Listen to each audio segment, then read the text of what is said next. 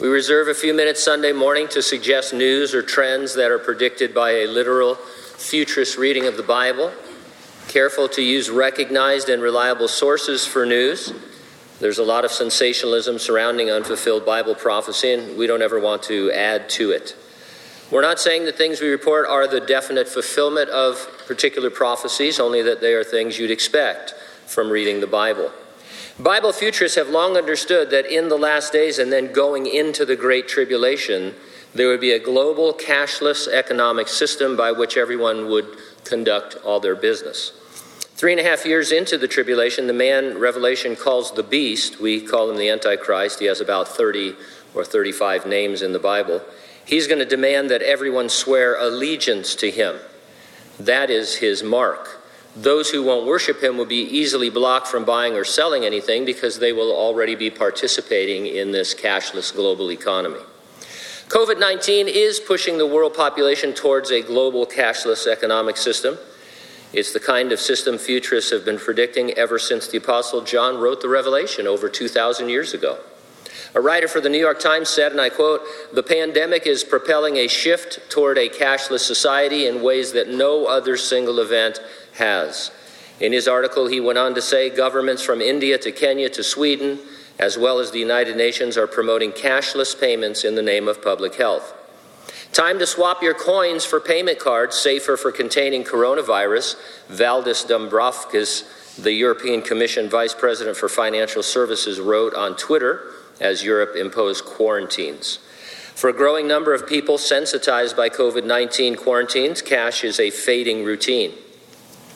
We're living through an amazing global social experiment that is forcing governments and businesses and consumers to rethink their operating modes and norms for social interaction, said Morten Jorgensen, director of RBR, based in London, a consulting firm specializing in banking technology, cards, and payments. Visa reported a surge in contactless payments for basic items in Britain after limits there were lifted, and a 100% increase from a year ago in the United States.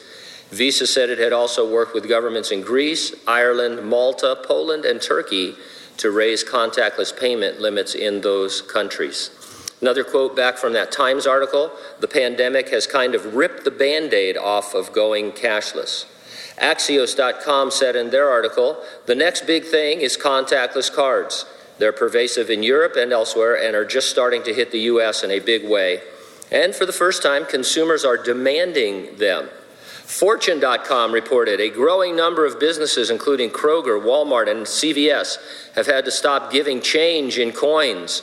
Many are asking customers to use cards or exact change whenever possible, while some smaller businesses and franchises have stopped accepting cash altogether. One more.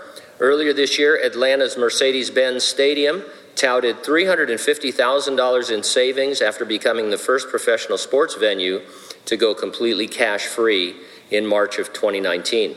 When it held a virtual seminar this May to teach others about the transition, more than 200 local hospitality and entertainment companies tuned in. The pandemic just takes what was a slam dunk and now makes it a necessity, Steve Cannon, CEO of the stadium's parent company, told the Atlanta Business Chronicle. Now, we could certainly return to normal as if COVID-19 never happened. We're not saying we won't. But the so-called new normal may be the precursor to the dreaded mark of the beast midway through the 7-year Great Tribulation. Somehow you've got to get everybody on board with no cash. And they're doing a pretty good job of it right now.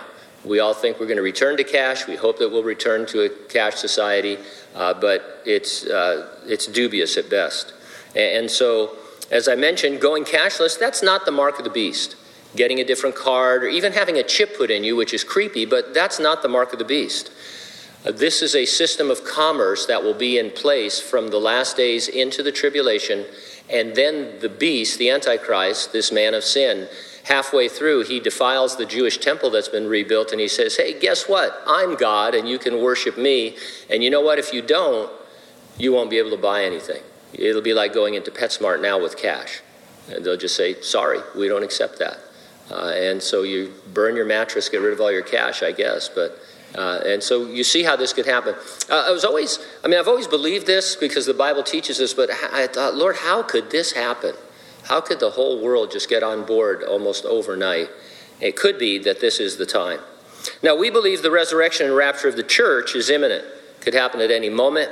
Nothing needs to happen before Jesus returns for his church. And it will happen before the tribulation. Jesus will come in the clouds. He'll raise the dead believers of the church age. He'll transform the bodies of living believers to their glorified state.